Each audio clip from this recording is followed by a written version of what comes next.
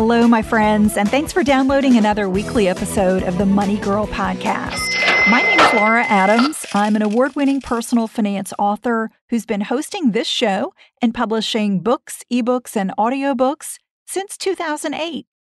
I'm really glad to have you as part of this community and tuning in for this week's show. This week is for anyone who is thinking about buying your first house. And it's really for anybody who's thinking about buying a home in general, even if you're already a home buyer. But a lot of these tips that I'm going to cover today will really be pertinent for somebody who's never been through the experience before. Buying your first house is a really big decision. And not only is it a major financial investment, but where you buy, the location of your home, that's going to determine a lot about your life. It's going to determine the community that you tap into, who your neighbors are, and perhaps where your children go to school. And right now, I'm actually not a homeowner. I'm renting because I've been in cities where I wasn't really sure I was going to stay. We were in the Bay Area for several years and rented there, and it was actually cheaper to rent there. We'll talk about some of those considerations. And in Austin, the same thing. We're actually not going to be staying in Austin long term, so I'm renting here. But if becoming a homeowner is one of your financial goals, I want to recommend that you begin preparing for that process as far in advance as possible.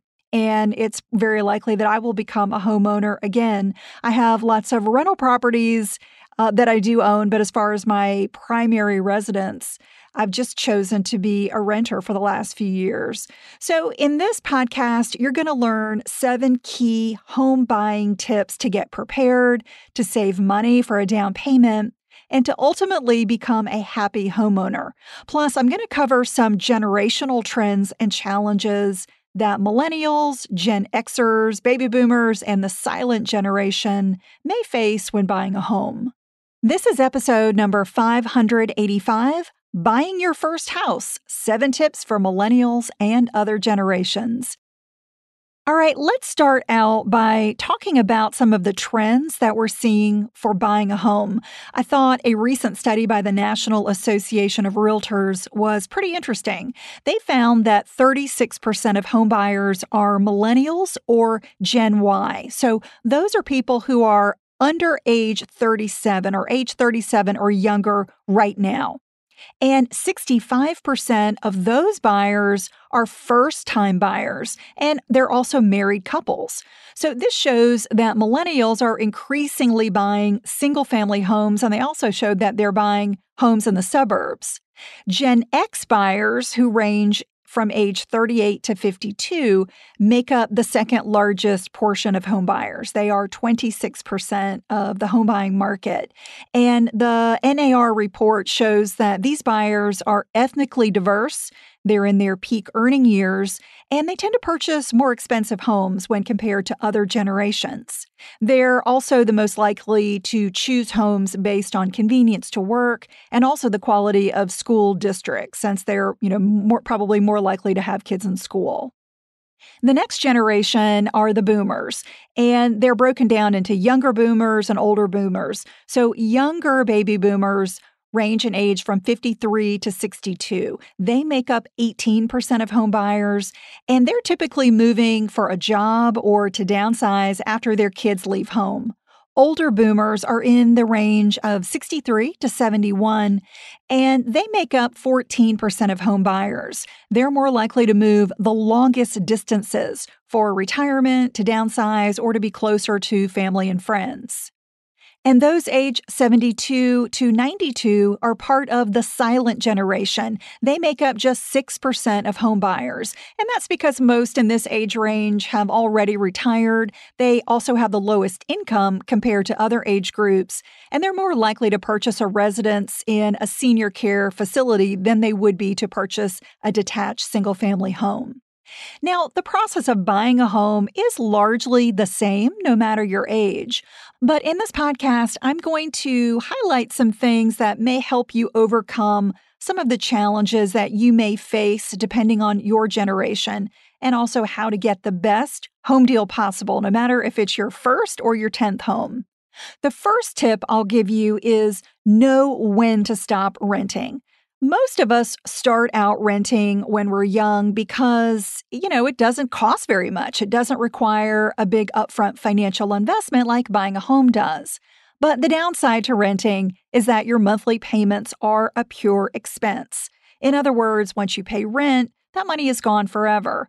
But when you own a home, it comes with some nice financial perks, including amortization. This is what happens to your loan when you've got a fixed rate mortgage. It slowly reduces your outstanding loan balance with every mortgage payment that you make. So that helps you slowly build equity in your home over time. That can't happen when you're renting.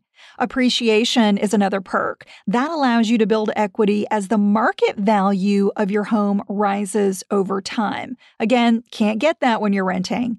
And the third big benefit is a tax deduction.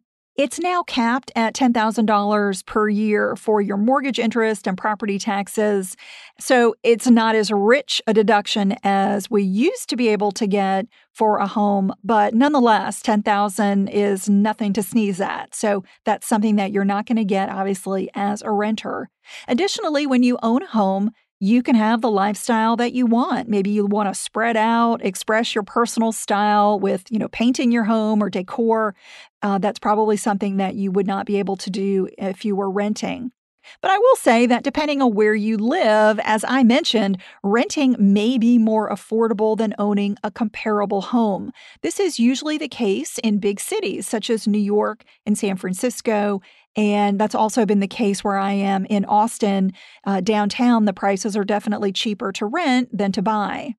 Renting also comes with a convenient lifestyle, especially if you don't like dealing with maintenance or doing yard work, or if you're like me and you travel somewhat frequently. It's really nice to be able to just shut the door, walk away, and not worry about something happening while you're gone.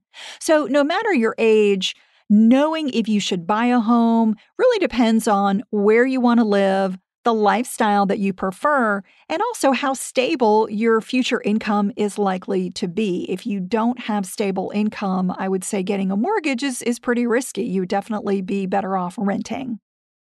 All right, the second tip for buying a home is to focus on building credit. For the vast majority of home buyers, you're going to need to qualify for a home mortgage. Building credit is always important, and if you're a longtime listener of the podcast, you know that building credit is something that I talk about a lot. It's important for many reasons, and it benefits your financial life in many ways, but it's especially critical before buying a home. Whether you're a first-timer or a seasoned homeowner, your credit is going to be a primary factor that mortgage lenders consider when evaluating you. Not only does repairing and building credit help you get approved for a mortgage in the first place, it's going to be the key to locking in the lowest interest rate possible, and that's going to save you huge amounts of money over the life of your loan. Let me give you an example. Let's say you get a $200,000 fixed rate mortgage and you've got excellent credit. You're going to pay about $145,000 in interest with a 30-year loan. But if you have average credit, so your credit is not excellent, but it's, kind of one step below that is average, you're going to pay close to $190,000 in interest for that very same loan.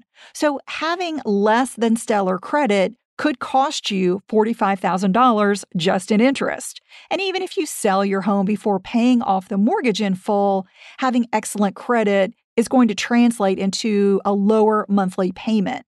It would be $125 less, in my example, than if you have average credit. So thinking about what you could do with that $125 per month, you can do so much. If you invested it for retirement instead of paying it to a mortgage company, that could easily grow into a nest egg worth over $200,000 within 30 years. So remember that small financial habits like how you handle credit are going to really add up over the long run. And I did a whole podcast about this called 6 Steps to Build or Repair Your Credit Before Buying a Home. So if you are in a situation where your credit is not as good as you would like it to be, and you are thinking about a home, I would definitely recommend that you go back and listen to that podcast. It's going to give you key strategies to follow ahead of your home loan application. And as you know, building credit takes time. So millennial homebuyers may have a short credit history or even a lot more debt, like student loan debt, compared to Gen X and baby boomer buyers. That means millennials should review their credit reports and make financial adjustments earlier in the home buying process than older buyers. All right, tip number 3 is check into first-time homebuyer programs. There are many great programs for first-time homebuyers that may include mortgage interest subsidies or even down payment assistance. But did you know that even if you owned a home in the past, you may still be eligible? Believe it or not, because I have not owned a home in the past 6 years, I would be considered a first-time homebuyer when it comes to a primary residence. That's because many first-time homebuyer programs define a first-timer as someone who has not owned real estate in the past 3 years. So be sure to investigate and ask your mortgage lender how these programs could save you money, no matter your age or even if you're like me and you owned a home in the past. The Department of Housing and Urban Development, or HUD, and one of its agencies called the Federal Housing Administration, or FHA, have helped more than 30 million people become homeowners since 1934. These agencies don't actually make loans, but they insure loans. That means lenders that give these loans are going to get paid even if the borrowers don't make their loan payments. That encourages lenders to give mortgages to hopeful homebuyers who might not qualify for a loan otherwise. With an FHA loan, you don't need excellent credit and you don't even need much of a down payment to qualify.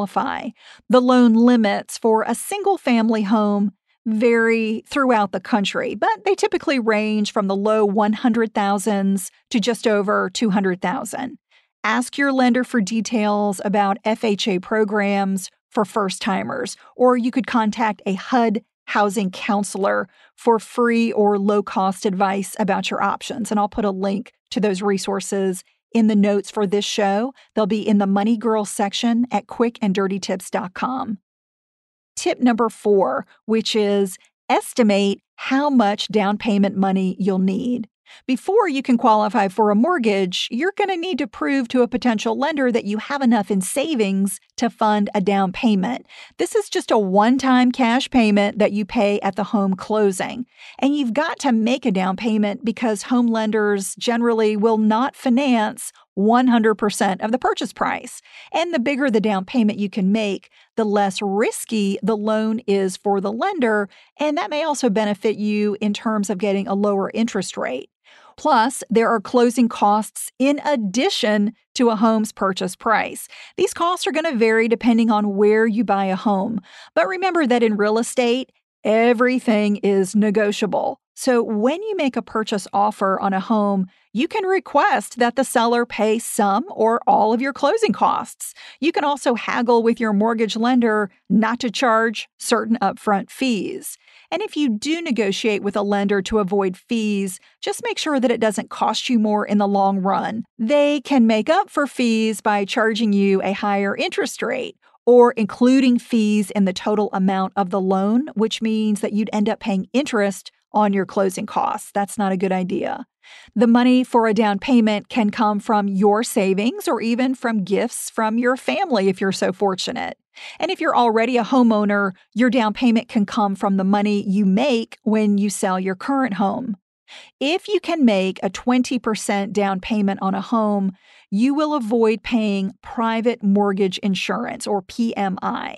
PMI is a special type of insurance that lenders typically require you to pay when you borrow more than 80% of the value of a property, even if you have excellent credit. So exactly how much down payment you'll need is somewhat difficult to pin down. It's going to depend on the price of the home, the type of mortgage you get, and customary closing costs in your market.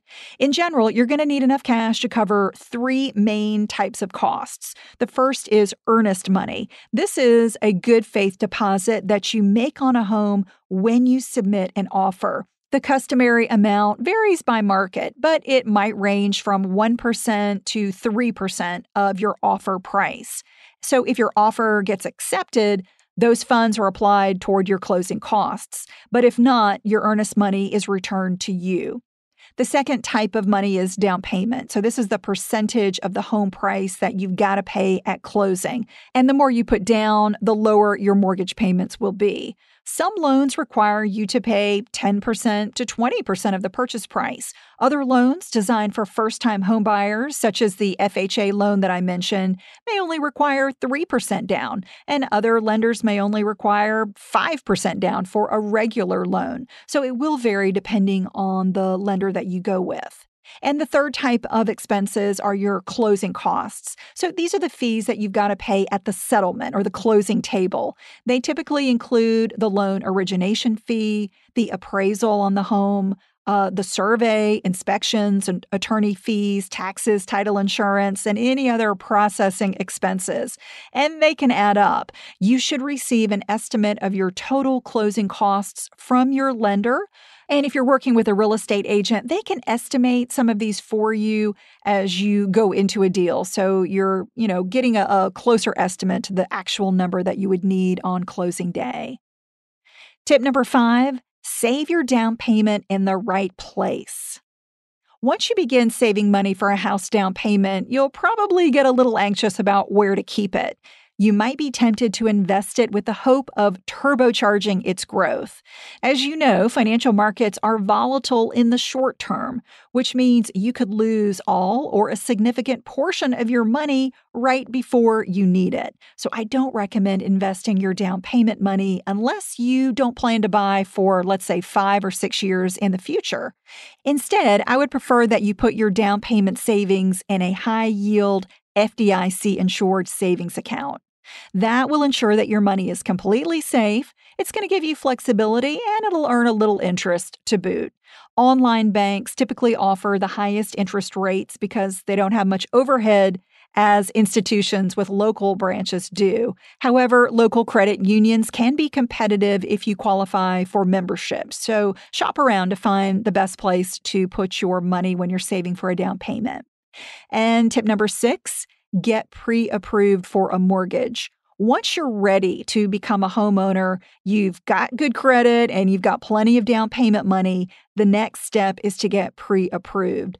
Not only does a pre-approval tell you how much home you can afford, it indicates that you're a serious buyer who could close a deal quickly. Depending on the seller's circumstances, being able to close quickly could give you a huge leg up. The seller may accept your offer instead of a higher one that would take longer to close. But remember that just because you're pre-approved for a certain amount doesn't mean you should borrow all of that amount. You'll have other costs every month in addition to the mortgage payment. These are called the PITI, which stands for principal, interest, taxes, and insurance. So principal is the repayment of the amount you borrowed. Mortgage interest is the payment to the lender for the use of the money that you borrowed. Home insurance protects you and the lender against damage from many, but not all, disasters such as theft, vandalism, and legal hazards. And property taxes are annual city and county assessments. Taxes and insurance can be rolled into your mortgage payment and then paid by your lender on your behalf. Additionally, you'll have to pay utilities, maintenance, and perhaps homeowner association dues.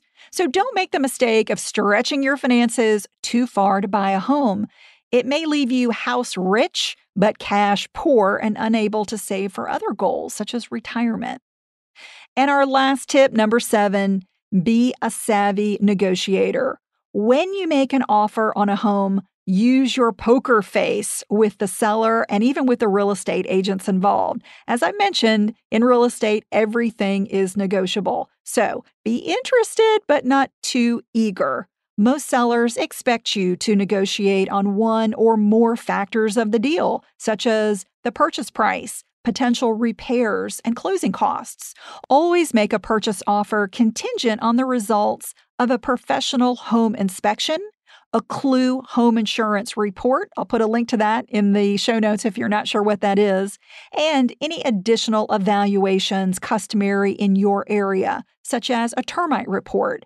Do your due diligence carefully.